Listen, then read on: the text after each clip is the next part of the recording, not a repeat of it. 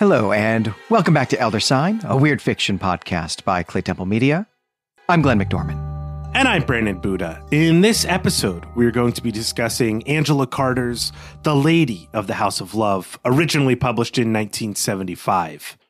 This episode was commissioned by a Patreon supporter, so this is an extra bonus episode that you get thanks to that person. And this was an extremely generous commission. In addition to this story, this Patreon supporter has commissioned 4 other stories. So at other points this year, we will be bringing you extra episodes on stories by Margaret Atwood, James Tiptree Jr., Daphne du Maurier, and Karen Russell.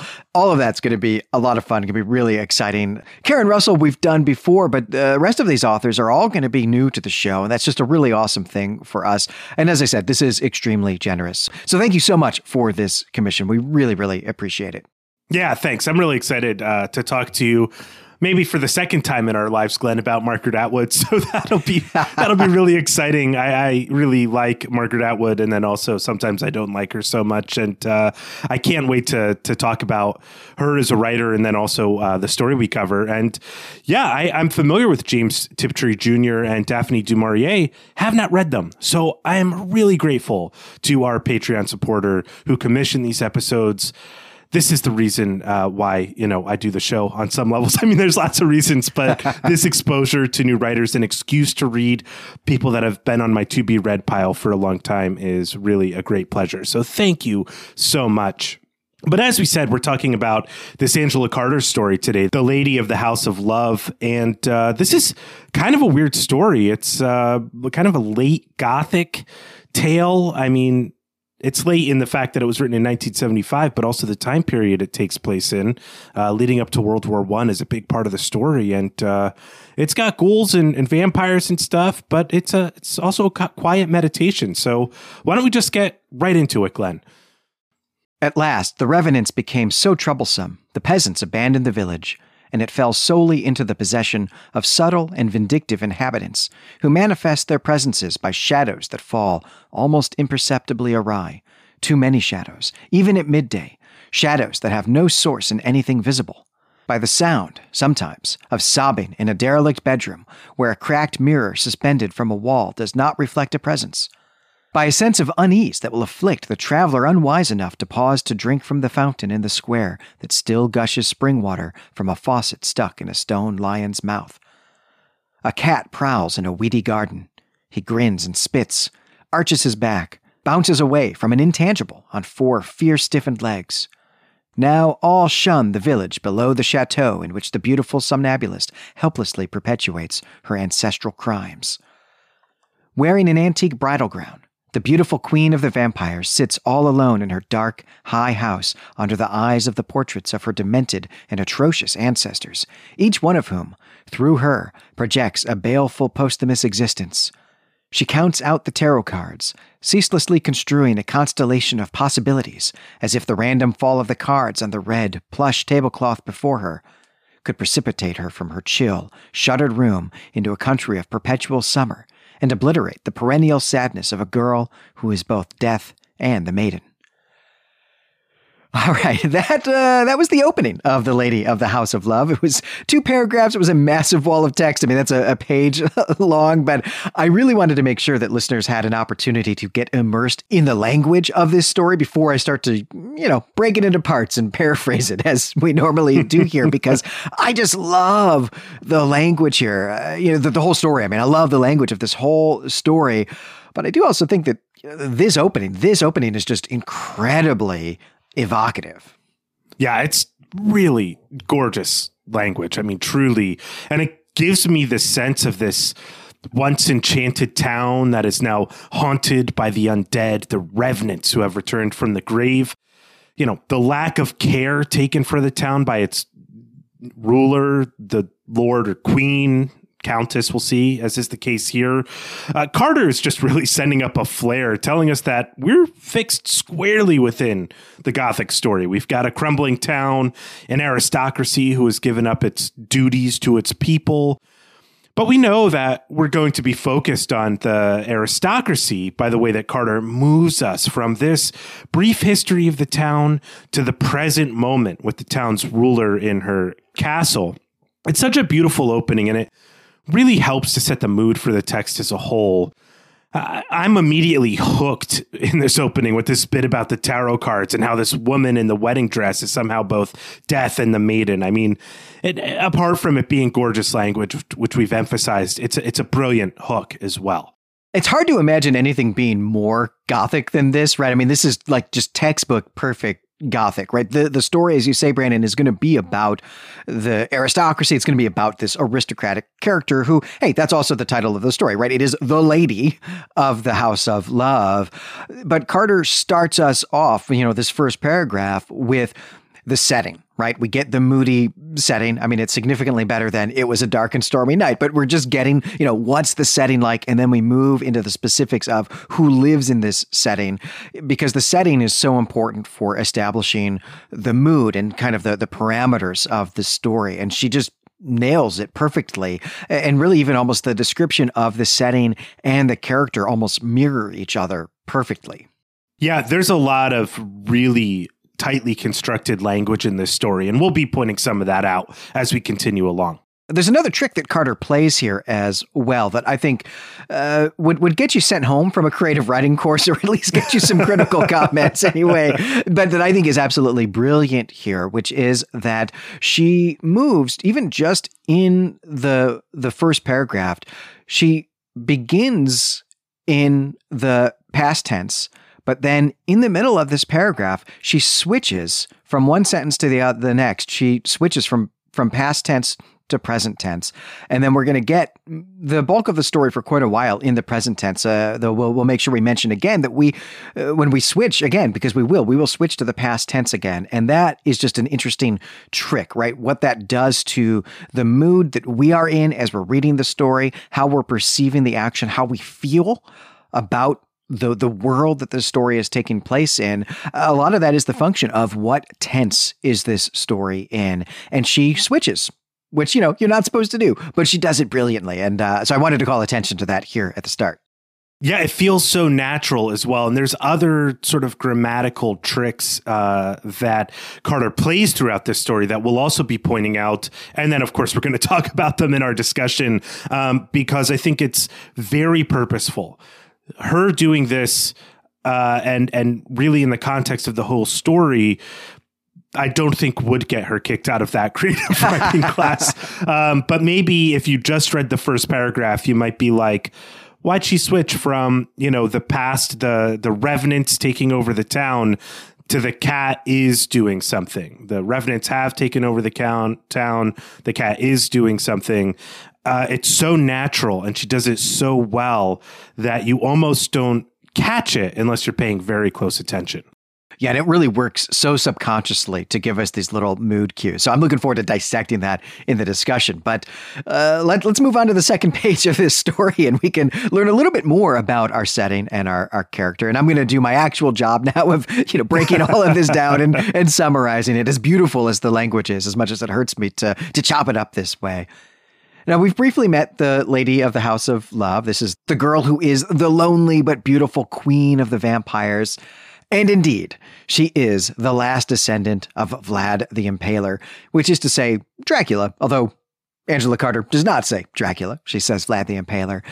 Now, her own father was staked to death, dusted, we might actually say, by an Orthodox priest when our protagonist was still a baby, though she has been told that his last words were, "Nosferatu is dead. Long live Nosferatu."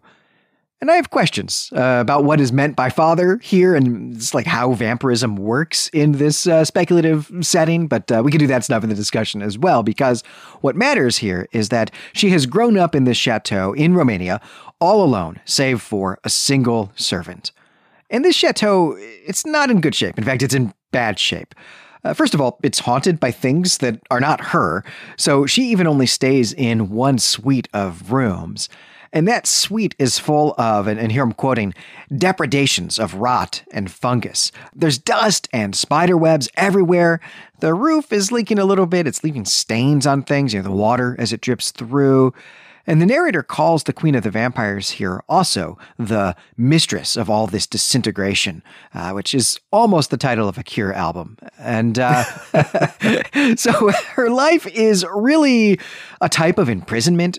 Here, her servant is an old woman who is mute, and her job is to make sure that this Queen of the Vampires never sees the sun, never sees mirrors, really is to make sure that she stays in her coffin during the day, and then also to make sure that she's fed, to make sure that she gets blood.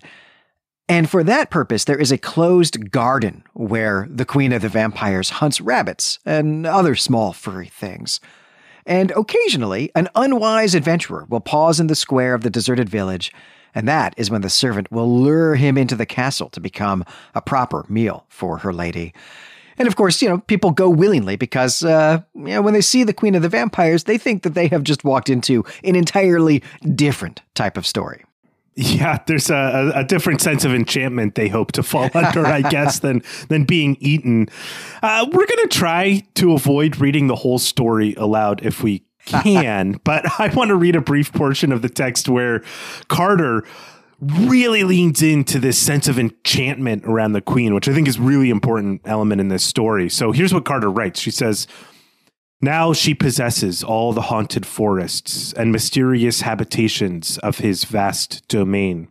And that's Nosferatu. "She is the hereditary commandant of the army of shadows who camp in the village below her chateau, who penetrate the woods in the forms of owls, bats, and foxes, who make the milk curdle and the butter refuse to come, who ride the horses all night long on a wild hunt, so they are sacks of skin and moan in the morning, who milk the cows dry, and especially torment pubescent girls with fainting fits, disorders of the blood, diseases of the imagination."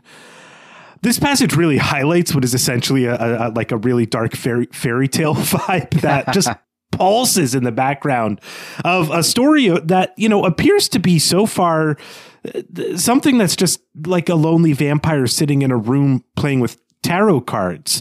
The Queen is described, though, also in these animalistic terms, which I think is a really nice touch as well. That kind of adds to this tension that is in the story. She even hunts like an animal. And so all this talk about the Queen's impossible beauty and her wearing either like a negligee stained with blood or a wedding dress, these symbols of womanhood on some level, are balanced by these other animalistic descriptions. And I think, even though the action of the story right now is kind of the Queen alone in a room, these descriptions are just so powerful to give us that gothic mood. Carter gives us such an amazing sense of what her daily life is like, or nightly life, I guess here, right? That the plot, at least, up to this point, is not really existent, right? But the story that we're being told is just about what it is like to be this lonely vampire in this rotting chateau in Romania, and to see how much it kind of sucks, but it is also really romanticized at the same time. And it's very, very impressive the way that Carter is balancing both of those things, right? Showing us how much this is not a good life, but then also making it really just romantic and beautiful at the same time. I'm impressed by how she's able to do that. Yeah, me too. I also want to touch on Carter's reference to Nosferatu here. So that name refers to this early film adaptation of Dracula that was filmed in the 1920s. And after it was made, Bram Stoker's estate sued the film company that made Nosferatu, and almost all of the copies of the film were destroyed because Nosferatu is a total copyright infringement on Dracula. They remade Dracula and just changed the name and thought that's enough, but it really wasn't.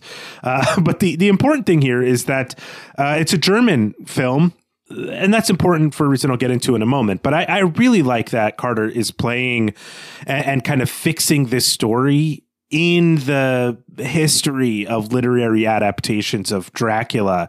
I think adding Nosferatu into the mix this early in the story really adds to that German fairy tale sense, that sense of enchantment that I'm talking about, that you really get with, and the darkness that you get with those Grimm's fairy tales. And I think that's really important, adding that sense of the dark fairy tale of enchantment to the story by making this simple reference. This is, part of that line of German folk tales on some level.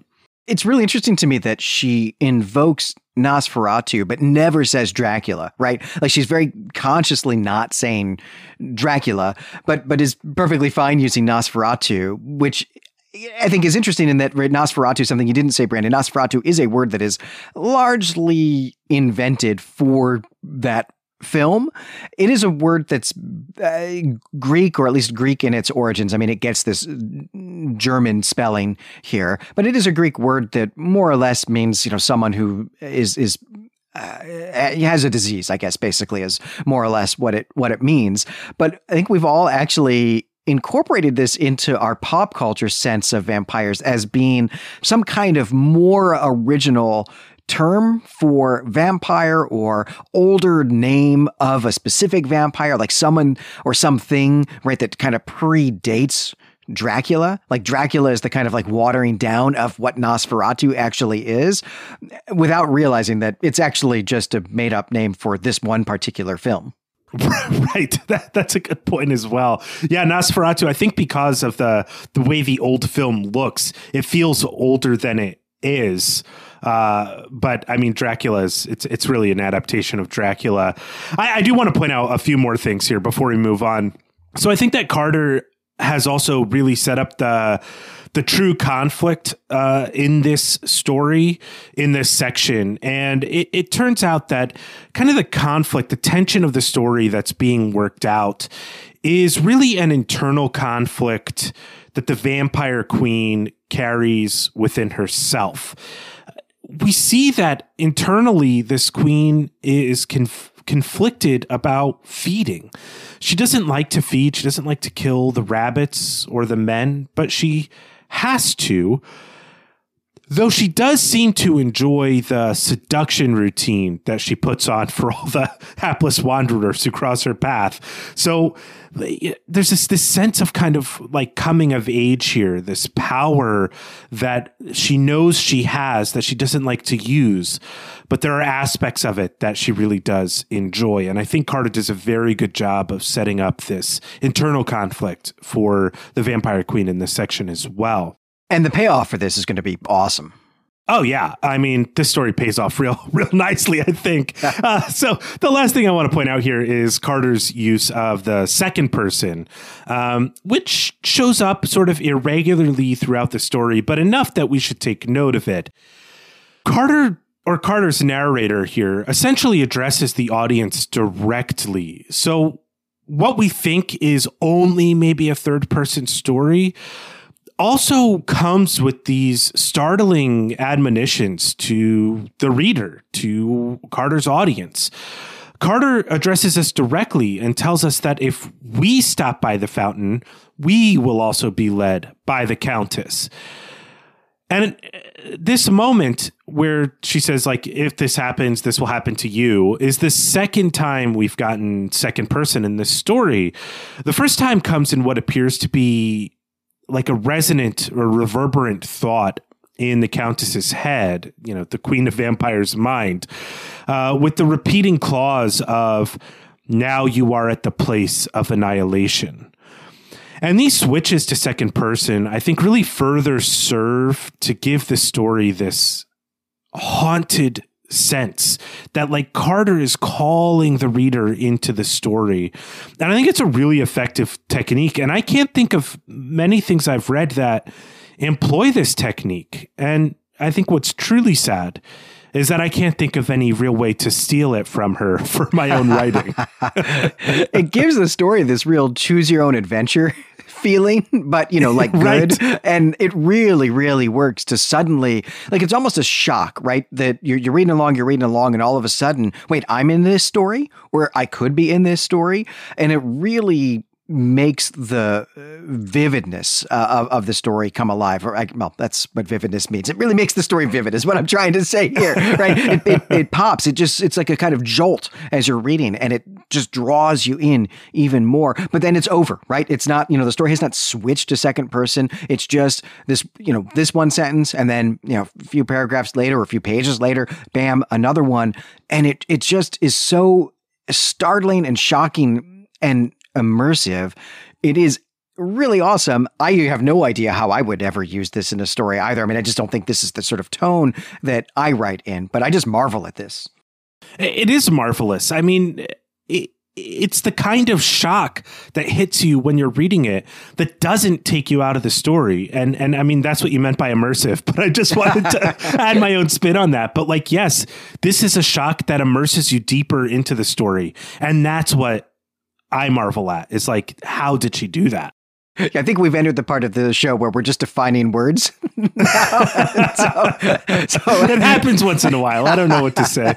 All right. Well, at this point, Carter makes another just absolutely brilliant move, which is that we entirely switch perspectives. And now we're in the story of someone else. We're in the story of a young officer in the British Army. And this guy's spending some of his summer visiting some friends in Vienna. And then he's also doing a little bit of solo exploring of the little known uplands of Romania, which he is doing on a bicycle. And here I'm just going to read another block of text. This will be the last time I do this. And it's not nearly as big as the opening was. He has the special quality of virginity, most and least ambiguous of states. Ignorance, yet at the same time, power in potentia, and furthermore, unknowingness, which is not the same as ignorance.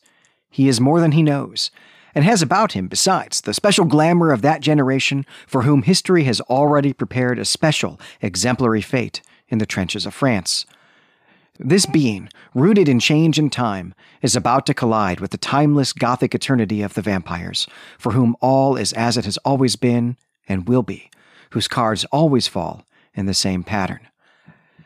So this is just an awesome description of this new character from whose perspective we're going to see the story, but also an awesome description of the wider setting of the story, and also one of its themes, maybe one of its central themes.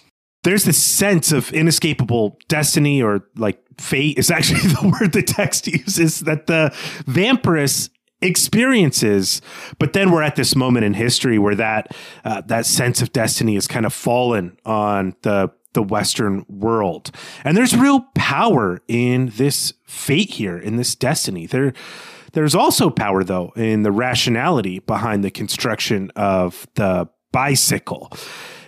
This is another tension here in the story. This magic or fate or destiny in friction with rationality. And I think this is a really actually important part of the story, even though it seems like a non sequitur. Carter is really engaging in a little bit of some critique of the Enlightenment. The bicycle is great. It's a great object of the rational mind. It uses Euclidean geometry and simple physics, and you can get places with it, and it's wonderful. But by invoking the First World War, she's also reminding us that the rational mind has also created and invented really gnarly weapons like machine guns. These are also objects of reason. And so what we're left with is this sense where this enchanted world and the world of reason are in collision with one another. And I think this is illustrated so well in her text. And you're right, Glenn, this is probably one of the central themes of this stories. And I think for us, Brandon, right, as Americans and, the age that we are at, the bicycle here, right, being held up as the kind of pinnacle of the technological age, like the fulfillment of the Enlightenment and the scientific revolution, strikes us as kind of silly. And I think it's probably supposed to be, though I suppose it is also possible that almost 50 years ago, writing in the UK, that the bicycle maybe carried a different connotation than I think it does for us. But I do think that this is intentional. I do think that this is meant to be kind of a lighthearted, that the bicycle is meant to come off as being maybe not silly, but lighthearted and fun. Right? Whereas really the technological marvels, the pinnacle of technology in this age is exactly these devices that are going to bring about the horror of the First World War, right? The machine guns, artillery, chemical weapons, and so on. It's not actually the bicycle that this age is really going to be remembered for. But what a magical world it would be if it were. Yeah, exactly. I mean, that would be the dream if bicycles were the pinnacle achievement, rational achievement of the Enlightenment. We'd live in closer communities. We wouldn't be commuting to work in cars. We wouldn't have had to, invent machine guns and atom bombs and things like that. We could have just said, we got it. Agriculture and the bicycle. We nailed it, guys. We can go home. But yeah, this bit about the bicycle in the story is also immediately contrasted with the invocation of the enchantment placed upon Sleeping Beauty. For instance, we get the line, "A single kiss woke up the Sleeping Beauty of the wood." And then also when the Countess, is flipping over the Lover's card, which is something that's happened for the first time in her deck. So that the fates are changing. Destiny is shifting on some level. So we have this, this sense of rationality, the height of rationality combined with these real senses of deep enchantment and fate. And then to kind of add to it, and I don't think we mentioned this before, we have the continuation of the Giant's poem from Jack and the Beanstalk, like fee, fi, fo, fum. So, I mean, to attempt to try to make a point here and draw this all together, Carter's really juxtaposing the concept of rationality against the irrationality of fairy tales and enchantment and magic, which all have their own logic to them and their own explanatory powers as well. Well, and at this point now, the story is going to be about literally the collision of these two worlds, right? The world of technology, the world of change, and then also this what Carter calls the timeless Gothic eternity, right? So we'll go on here. We'll see how this collision is actually going to transpire in the figures of these two people, right? The Lady of the House of Love, or the Queen of the Vampires, the Countess, as we've been calling her, and this virgin officer and his bicycle. And the first thing I want to say about this new section is simply that in the middle of the first paragraph of this part of the story, Carter again changes tense. She subtly changes from this present tense that we've been in back to the past tense that the first sentence of the story was in. And as we've said, we're going to talk about that in the discussion, but I'll continue here. So our British officer is disappointed that this village is seemingly abandoned and ruined. But then all of a sudden there's this old woman there, and she doesn't speak, but she is able to use some gestures to invite him into the castle. And that's pretty cool, right? What an adventure, right? He's going to get to tell all of his friends about this crazy adventure. But then once he's inside and he realizes that the castle is not in good shape and it's very creepy. I mean, the whole situation is obviously very creepy, right? Once he's inside, he's having some second thoughts, but he also feels like it's too late. But then it turns out that it's actually really awesome. The old woman brings him to the dining room, and then there's this meal of spiced meat stew with dumplings, and there's a shank. That's the word that's used here, a shank of black bread, and there's wine. And all of that's just awesome. He loves this meal, though, the old woman does seem maybe to be sizing him up or something, but doesn't matter because the meal's great and this is going to be a fine place to sleep. And now the meal is over. It's time to go upstairs. And the old woman knocks on a door, and the most seductively caressing voice he has ever heard answers the knock, and does so in a heavily accented French. And, right, this is feeling very much like a sexy vampire story here all of a sudden. But then Carter pulls the rug out from under that. Our officer sees the room is fairly gross and also sees that the source of the voice is really a 16-year-old girl who is very skinny and really looks like a child wearing her mother's clothes. She also seems to be wearing makeup, but without any knowledge of how to apply it or maybe, without access to a mirror. And on top of that, she can't really see very well. And the old woman has to put some very thick, very ugly glasses on her so that she can, see who has entered her rooms here. And when the two of them meet, there's also this bumbling, stumbling moment that results in the Countess, this queen of the vampires, dropping all of her tarot cards in this kind of, Chevy Chase pratfall scenario. I mean, it's supposed to be this comedic scene, and it is, but it is also kind of a sad one. But they recover from that. She makes some coffee. There are French cookies. They talk. It's all very nice. And she apologizes for having to keep the room so dark and, so on, kind of delaying the revelation that she's a vampire here. And then we actually get a return to her perspective. There's a series of thoughts about how this life that she is living is a condemnation. And she really doesn't want to hurt this young man in front of her, and thinking that she'll be gentle as she drains him of his blood. And then we switch back to the officer's perspective just as the sun is going down. She invites him into the next room, which, he knows is her bedchamber. And he thinks about how she doesn't really seem to know what she's doing, like she's not done this before. Also, here we get a brief aside about how this young officer, who we've already been, told is a virgin, and we're told here as well that he's refused the help of his colonel in finding a suitable Parisian brothel in which to get rid of that virginity. And this is, I think, really here to help us see that he maybe doesn't really want to have sex with this poor creature, but that he also doesn't really know how to extricate himself from this situation. But in the end, the scene goes comedic again as she stumbles and she breaks some glass and cuts her finger. And very gallantly, right, our young British officer here, he tries to stop the bleeding, but it doesn't work, right? Holding, cloth to it doesn't make the bleeding stop. And he ends up sticking her bloody finger in his mouth. And then Carter writes this: "All the silver tears fall from the wall with a flimsy tinkle. Her painted ancestors turn away their eyes and grind their fangs. How can she bear the pain of becoming human? The end of exile is the end of being." And we still have the resolution to go, but let's pause here before we see what actually happens to the young officer, because this scene is, it's a lot to digest. Yeah, it sure is. Let me just start, though, by saying that the tense and person changes, as we've pointed out many times, will be discussed once we finish the recap. But needless to say, I and maybe I'm overplaying my hand here when I say that these devices are really poetic in nature, and I think they really contribute to the this feeling of uncanniness that pervades the story. I don't really have too much to say about the plot here as it's unfolding either. The story definitely, Glenn, as you pointed out, has these sexy vampire vibes very briefly. But what I really want to point out is how effectively Carter builds a sense of dread and uncanniness.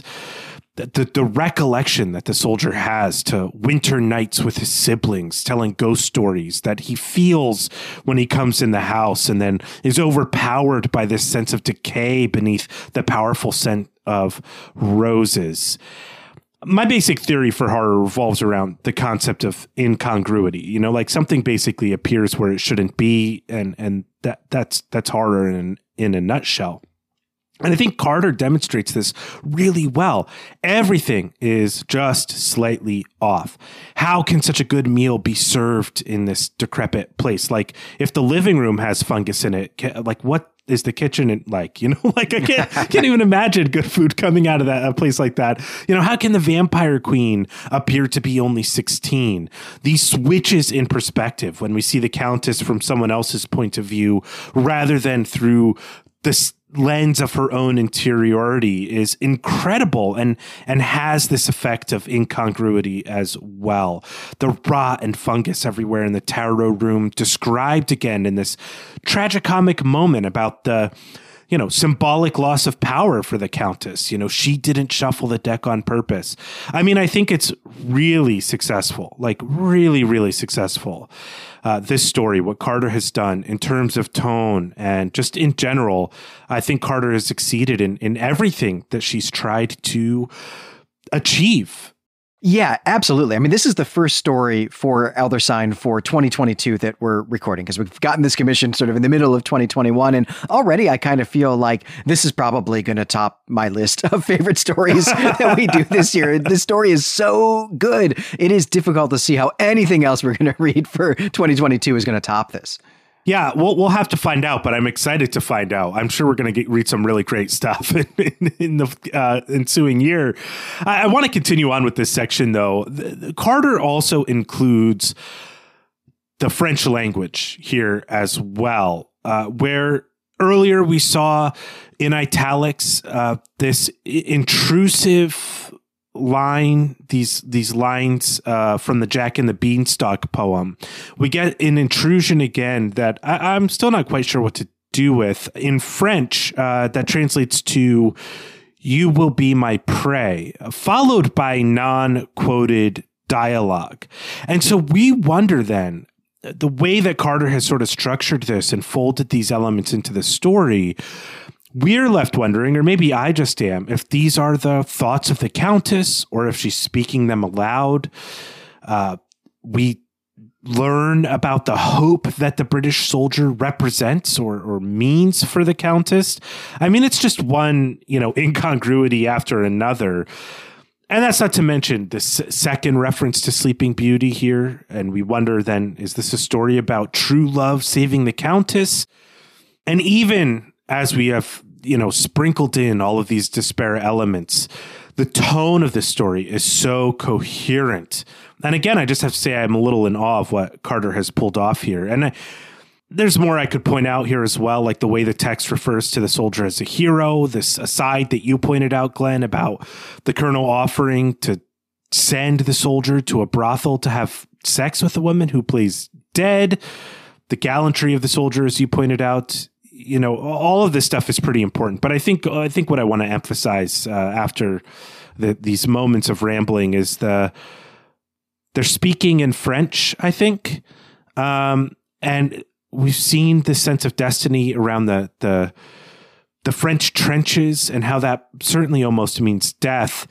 And then this British soldier being a hero, explicitly referred to as a hero. And all of this is going to mean something, I think, in our discussion or our reading of this story. Yeah, we've really only got one scene left here in the story. So let me get us through that, as I think we're both itching to get into the discussion. So let's see how this story concludes here. So the next morning, the officer wakes up in her bed, but he wakes up to the sound of lark song. The windows are all open. Sunlight is streaming in. Rose petals have blown onto the floor from outside. Very romantic, very gothic here. But he also sees how shabby and cheap everything in this room is. And also, he's alone. Now, he thinks that the Countess has probably gone outside to enjoy the sunshine and maybe even pick a rose for him. And already, even before just getting out of bed at all, he's making plans to get her out of here, out of this shabby and cheap room, out of this decrepit house. And he wants to take her to a clinic in Zurich where she can be treated for what he thinks of as her nervous hysteria, also her eye condition. Also, he noticed, that there was something maybe a little off about her teeth, and so he wants to take her to a dentist to deal with that as well. And he really thinks that he can cure her of all these nightmares, and I think the nightmares here meaning her surroundings. And then he sees her. She's in the room. She's fallen asleep at her table with her tarot cards. She's slumped over. Except it turns out that she's not asleep. She's dead. And in death, she looks far older and less beautiful than she did the night before, but also fully human for the first time. And the old woman is there. She's weeping, and she gestures to him that he should leave. And so he gets his bicycle, and he rides directly to Bucharest, where a telegram is waiting for him, urgently summoning him back to the UK to rejoin his regiment. And when he arrives there and is changing into his uniform, he finds that he has brought with him one of the girl's roses. And despite the amount of time that has passed, the distance that he's traveled to get back to Britain, this rose is not quite dead. And he places it in a little makeshift vase, and he resurrects it at the water here.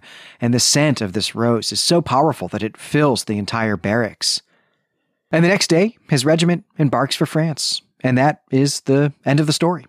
The end of this story reminds me a lot of Thomas Mann's novel, The Magic Mountain, which, has nothing to do with magic or vampires at all, but has a lot to do with, reframing society as something whose underlying and unaddressed problems are what led to World War I, as though, like, once knowing that World War I happened, it could have been viewed as a sort of inevitability, like it was fated to happen based on all the unaddressed issues in this culture.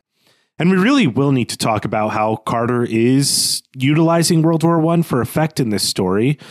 And we'll get there in a little bit. But what I really want to start by doing in our discussion is looking at how the story operates really as a piece of Gothic and horror literature first. I want to talk about how Carter starts out with the Gothic tropes and uses them so heavily early on that it's almost a surprise to discover that we're in the early, or as Carter says, the pubescent years of the 20th century. So let's just maybe take a moment to talk about these Gothic tropes. And Glenn, that's what I'm going to ask you first. What are some of the Gothic tropes that you see Carter using? Well, first of all, this is a great observation, right, about even our understanding of when this story is taking place. Really, on the first page of this story, I had the full sense that this is a story taking place in somewhere in early modernity. Like to me, this felt like actually it was going to predate Dracula. Like we were going to be in kind of the 17th or 18th century here because of the way that Carter describes this village, even though she is doing so in these very in what are very definite, Gothic terms. So, going to be late 18th or 19th century sort of literary terms. And, as we talked about at the beginning, one of the main tropes of Gothic fiction that we get, shows up right here in the opening. And it is the fact that we're dealing with an aristocratic family that is in some kind of state of decline itself, and that decline is manifested in the place where they live, the ancestral home. And we also get that here in not just the building, the castle that they live in, but also the village surrounding it, right? All of it has decayed, been abandoned, and is just been filled up with shadows that don't even have any source. And that's about as Gothic as you can get. Yeah, and I mean, you also mentioned this kind of like rose petals at the end, and this kind of tropes. You get like the dark shadows type of stuff we see at the end of this story is also a big part of it. The contrast between something that was once beautiful, that some vestige of that beauty still remains, but essentially everything else is in decline, and that thing that's a symbol for what was once great is also present in this story too. And yeah, that's just about it. I mean, those are the real Gothic tropes that make up the setting of this story, and then also the context. And, in my sense of this story, I'm given to understand that the Countess is the last vampire as far as anyone really knows. The British soldier is not quite ready to believe that he's in a vampire story. And, to me, this indicates in terms of intellectual history, like, that disenchantment, the concept of a disenchanted world has already set in the zeitgeist. And disenchantment is a concept used to describe how rational faculties in the scientific method overtook other explanations for how the world functions, to the degree that we now have a kind of faith that by using our rational powers in the scientific method, we'll be able to know almost anything we seek to know, given that it has certain empirical qualities. So let me just put forth a premise here that the British soldier is living in a disenchanted world in this sense. Now, Glenn, you're free to disagree with me here, but the real question I want to ask here is, if this is true, that the world is really only enchanted for the Countess because of some truth about her existence, even though she's imprisoned, and the rest of the world has become disenchanted on the eve of World War I, do you think that the British officer ever learns that he's in a Gothic story or a vampire story? Like, from his point of view, what kind of story is he in?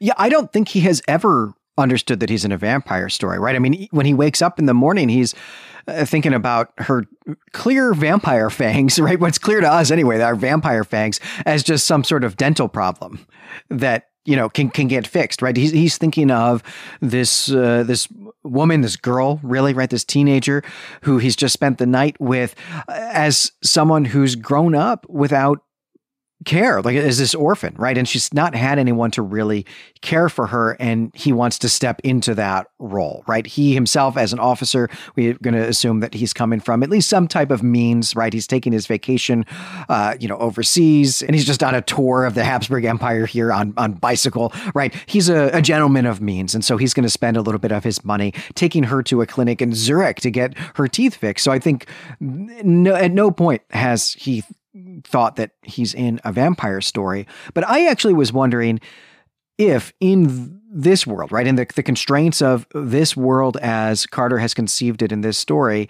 if it's ever even possible for him to know that he's in a vampire story. Because I think that one of the things that's going on in this imaginary world here, as much as it resembles our actual real world, I don't think that the novel Dracula exists in this world. Right. I don't think that this is a book that he could have read and known anything about. And so therefore, vampires, I don't think exist really in the pop culture for him. And so, you know, this is like the conceit that I think we get a lot in zombie movies where we're like, hasn't anyone ever seen another zombie movie and like understand that they're in a zombie movie now and that they should be behaving a certain way if they want to make it out of this? I think that's exactly what's happening here, that he couldn't possibly know that he's in a vampire story because he doesn't know about vampires at all. Yeah. And certainly with this introduction to Nosferatu, we get the sense that that was like a true local story, but that wasn't going to make the international papers. You know, it's a priest killing an evil lord is just like, okay, well, that happened there, and then the town went to, you know, the town fell apart, and that's kind of the sense we get here. But I mean, this kind of leads me to questions. We have lots of other questions to ask about this story, but something that occurs to me right now is how did the Queen of the Vampires become a vampire? Like, was she chosen by Nosferatu? Could Nosferatu reproduce? Is the officer now a vampire?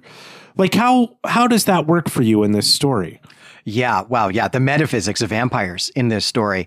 I don't have real answers. Maybe we can refine the questions, I guess, or point out, you know, where the questions are coming from. So, you know, for one, right, she is described as having a father, and that father is a vampire who is killed by this Orthodox priest, right? This vampire is out in the countryside. The Orthodox priest meets him at a crossroads and dusts him. And then this is the context in which he shouts out, Nosferatu is dead, long live Nosferatu. And I just don't understand what is meant by father here, right? Are we envisioning, or is Carter envisioning, I guess, you know, a type of vampire that can still sexually reproduce, and that the vampirism is a hereditary trait in that way? Or does father here mean the vampire who abducted her at some point in her life and turned her into a vampire by, you know, draining her of her blood and then making her take his? Yeah, I don't know.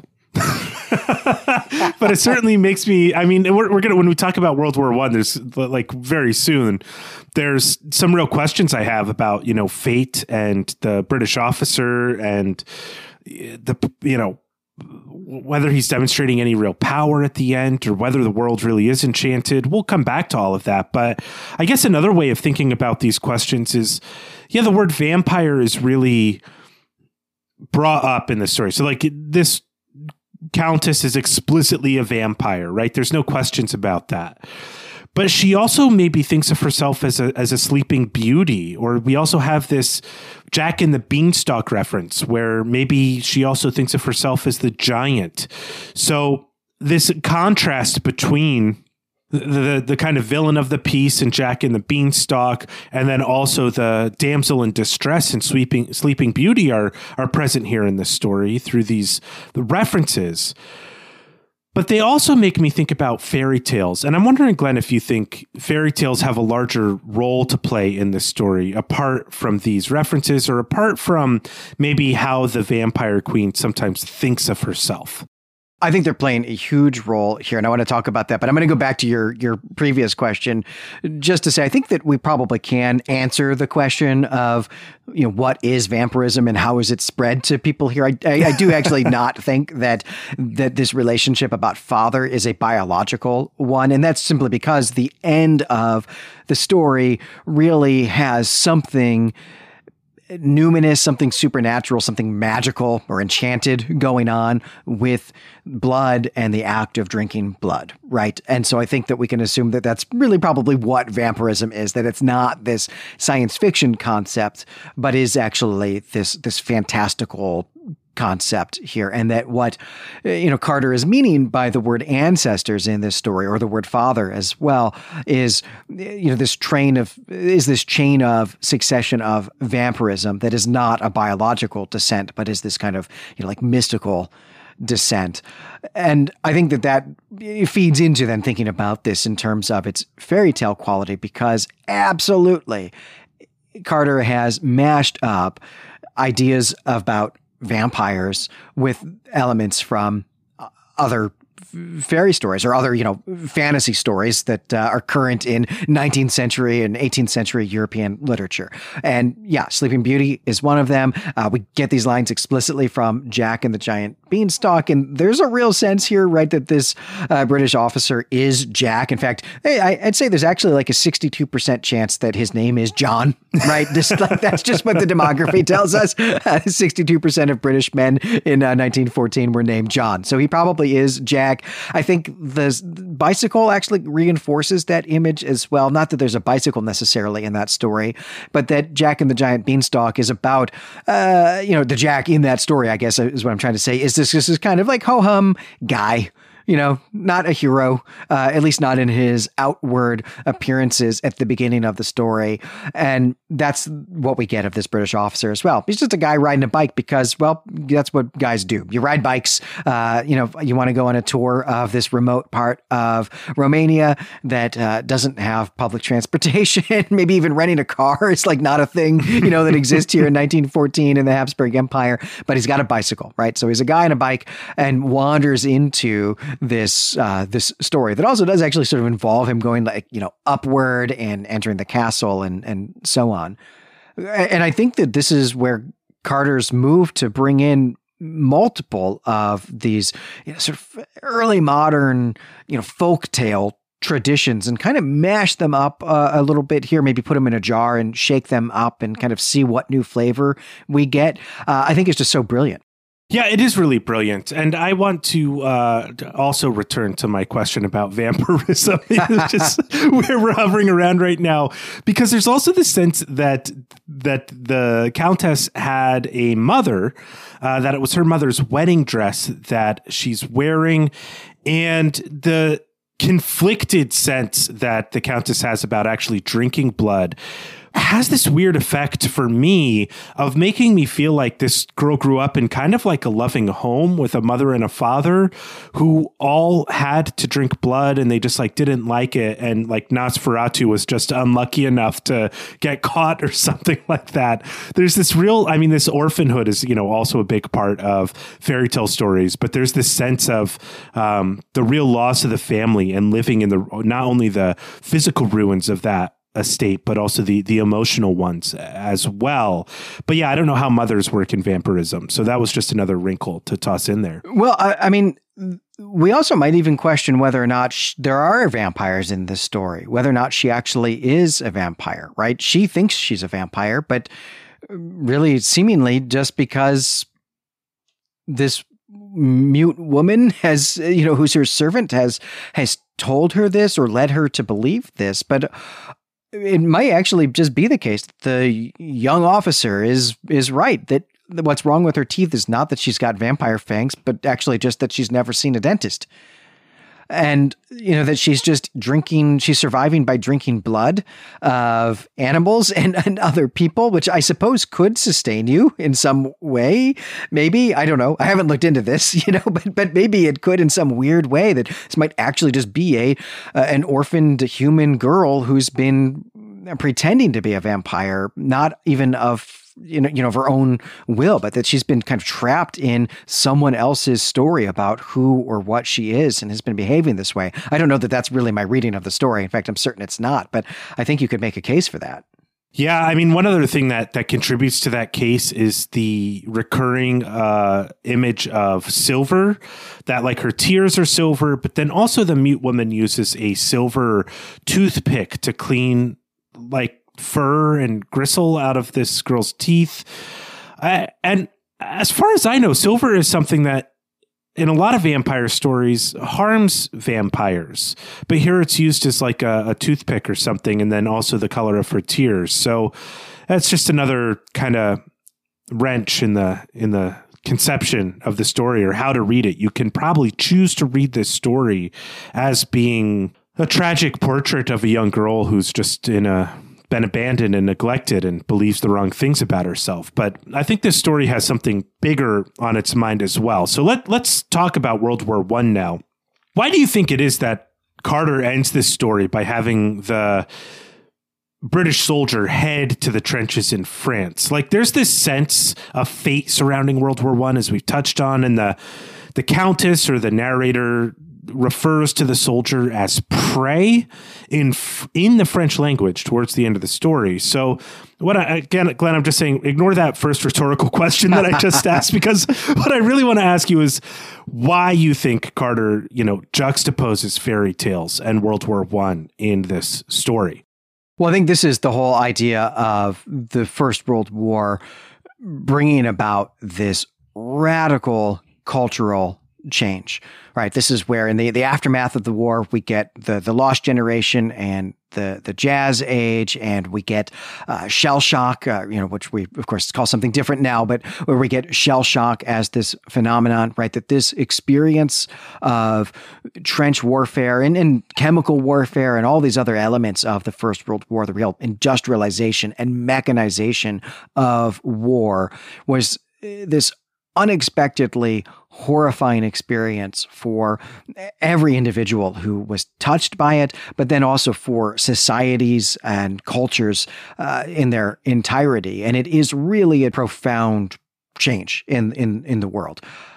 But one of the big changes that cultural historians will point to here is this sort of loss of innocence. And this is really encapsulated, I think, by people who are actually writing literature during the war. And in particular, we can think about Wilfred Owen, for example, who we've mentioned on podcasts that we've done together over on ATOS, is this British officer, basically the same age as the character we get in this story, who writes this absolutely beautiful poem about watching one of his comrades choked to death on his own body in the midst of a chlorine gas attack in the trenches in France, and how this picture is not the glory of war that he was told about as a youth in this British educational system, and that how these experiences have really shown the people who participated in this war that everything that the adults in their world, everything that their society told them when they were kids, has been a pack of lies, right? That the world was not actually this magical fairy tale place with heroes and clear villains, but that it is an awful, horrifying place where the real enemies are actually the institutions of which you yourself are a part, are a member, right? The political institutions in which you live your life, the economic system in which you live your life, that you are a cog in the machine, and that sometimes the machine is actually just a horrible death machine.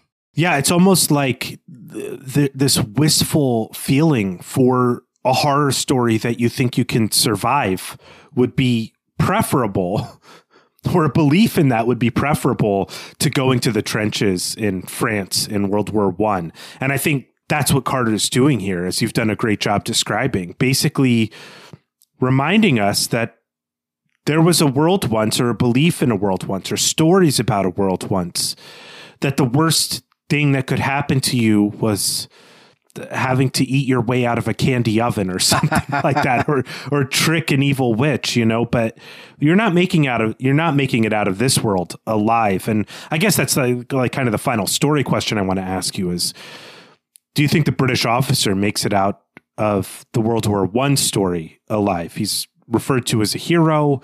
Maybe he's part vampire now. I don't know. But do you think Carter is giving us this sense of hope at the end, or the sense of gloom and dread? Well, I definitely think it's a sense of gloom and dread. I don't think this is an urban fantasy story in which he now is like 1/4 vampire, and so is this really awesome soldier. I mean, I would read that book, I guess, but I just don't think wouldn't. That's what I wouldn't read it, but I'd be glad to know that someone had written it. You're right. I would half pay attention to a TV adaptation of that book, and then mildly complain about it to you when we talk before we start recording podcast episodes. But yeah, I don't think that's the story that we're in here. Just thinking about like what is actually the arc of this character, right? This is an innocent, virginal character whose name is probably John, who is in this situation, right? He's wandered into a vampire story, doesn't really know it. But he's in this tricky situation, and he is simply behaving the way that stories have taught him to behave. Right, the stories that he's learned and read and heard as a kid, everything that he's learned in school, have taught him to behave gallantly in a situation like this, and he does, and he survives an encounter with a vampire by behaving that way, by doing everything that was expected of him, right? By doing things right, by emulating the stories that he's grown up with. But the thing is that that's what World War I shatters, right? World War I is about shattering the idea that the world actually is the way it is in fairy stories, and to realize that it's not. It's a world of machines, and machines that are not even just designed to kill you, but that kill you in the sort of most impersonal way possible, right? That the machines themselves are just part of a system of industrialized death, and there's really not any gallantry that's going to save you from that, right? That this is, it turns out, not actually a world in which individual character attributes determine whether you live or die, whether you survive this war or not. And so my sense of his future is that it's ironic that he wanders into a vampire story without realizing it, survives it, but then goes to the First World War, and that you just can't survive because it's not up to you. It's just all random chance, and you're a powerless person in the First World War.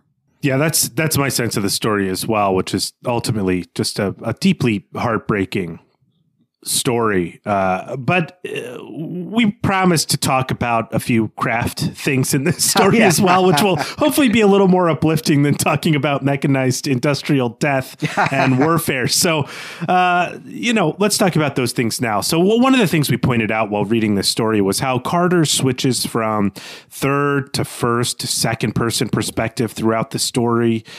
And I pointed out how these function to add to the sense of uncanniness, to give us these deeper senses of incongruity, which to me add to the enchanted world of the story in contrast with the disenchantment of the British officer. But I wonder, Glenn, if you had any different senses in how these switches in perspective function in terms of the mood of the story, or maybe you have a totally different read as well.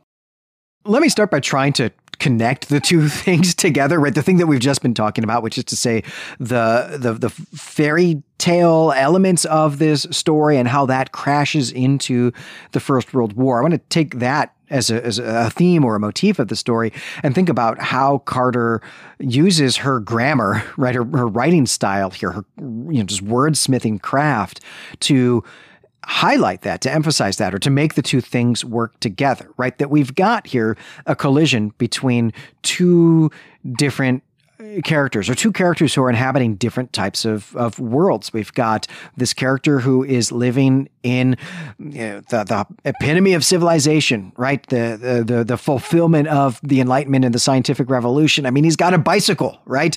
And then we've got him, and then we've got this young woman, vampire, trapped in this gothic story, a prisoner in this type of story, right? She can't possibly leave this story. She is trapped in this time that doesn't change. And then we get the contrast with the character who is living in a society where change is the norm, right? Technological change is happening all the time. And I think that the choice to narrate one story in the present tense, or one character's perspective in the present tense, and the other character's perspective in the past tense or the perfect tense, right, really supports that without having to call any attention to it. It just changes the whole tone of the story. And you just feel like even if you don't realize consciously that the grammar has shifted, that the tense has shifted, you pick up that the tone is different depending on which character's perspective you're in. And that is just beautiful and brilliant technique. Yeah, that's a great explanation, or other explanation of how Carter is using grammar to convey tone and mood in a really kind of unconventional way. I have this sense that this story could really have been written out as a long poem, if not in a rhyming verse, then at least in a blank verse. That might be a fun project to undertake, but this story is full of these sorts of poetic devices that kind of, in a poetic framework, really allow you to suspend that extra bit of disbelief that you carry with you into a prose piece. The switches in person, switches in tense, narrative intrusions, dialogue without quote marks. All of these devices are here in this story. So, I mean, this answer might not be different than the last one you gave, but how do you think the poetic devices that Carter's using serve Carter's goal in telling this story?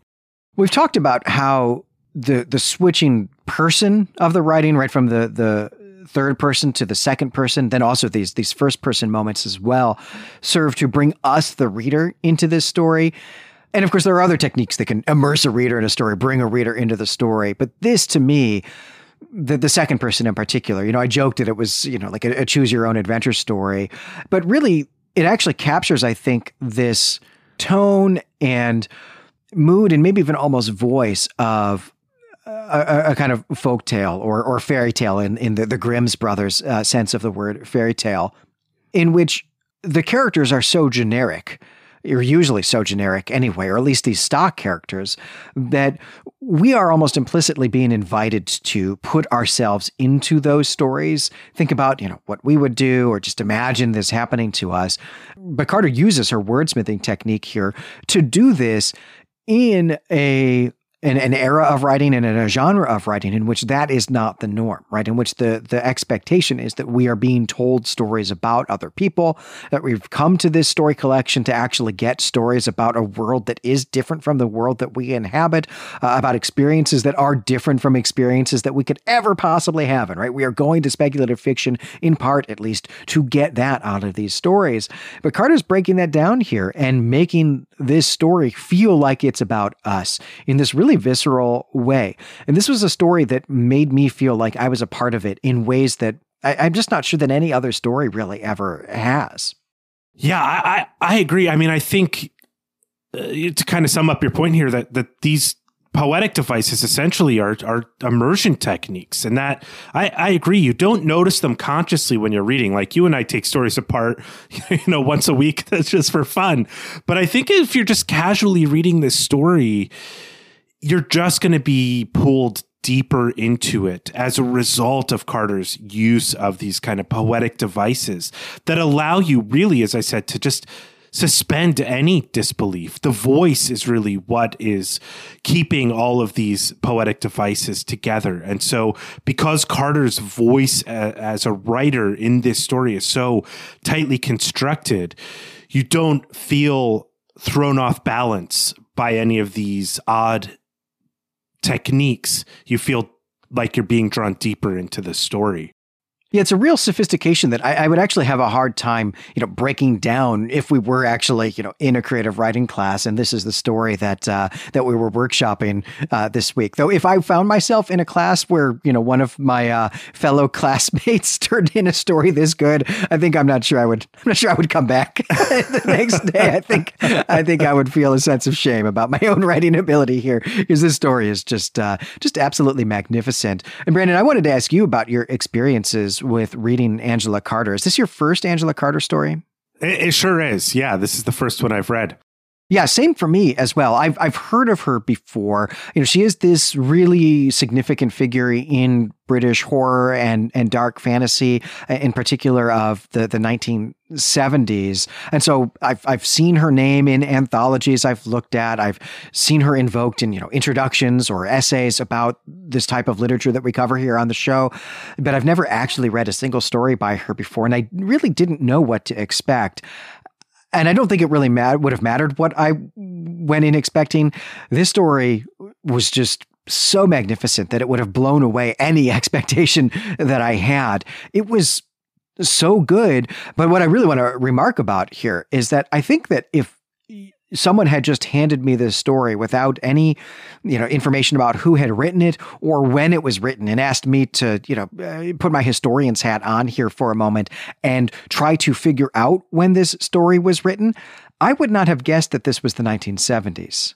To me, this feels like it's 1992. And a big part of that is the mashing up of these different fairy tale elements and this almost kind of ironic detachment about the vampire story, even while telling this really even while telling a vampire story that is dialed up to 11 at the same time. This felt kind of like a Neil Gaiman story or Anne Rice or Poppy Z. Bright or somebody like that. And I was really surprised to see that sort of literary movement here kind of prefigured, a good decade and a half before I really think of it as emerging on the scene. Yeah, that's an excellent point. I guess I didn't really give much thought to when it was written, but it feels really fresh. I mean, I don't think this story would match the kind of contemporary publishing taste today. That's because World War I was like 100 years ago or more. I think you'd have to use like Vietnam or something like that, like a more recent war where people who fought in it that are still alive and things like that. That would be like the one thing to do to update it. But yeah, this story feels like it was written in like the exact perfect time, like 60 years after World War I, and like reckoning with these changes that are still really impacting the world you live in, the global society you're participating in the middle of the 1970s, the introduction of a new war that's going to lead to more death. So yeah, just this story probably was really a reflection of the time it was written in as much as it is about, disenchantment and the past and mashing up literary genres. It still works today is what I'm saying. Well, all right, Brandon, I've got one last question for you before we get out of here and close this episode. And it's just this, one of my stock questions for you, which is, was there anything special that you were listening to while you read or worked on this story this week?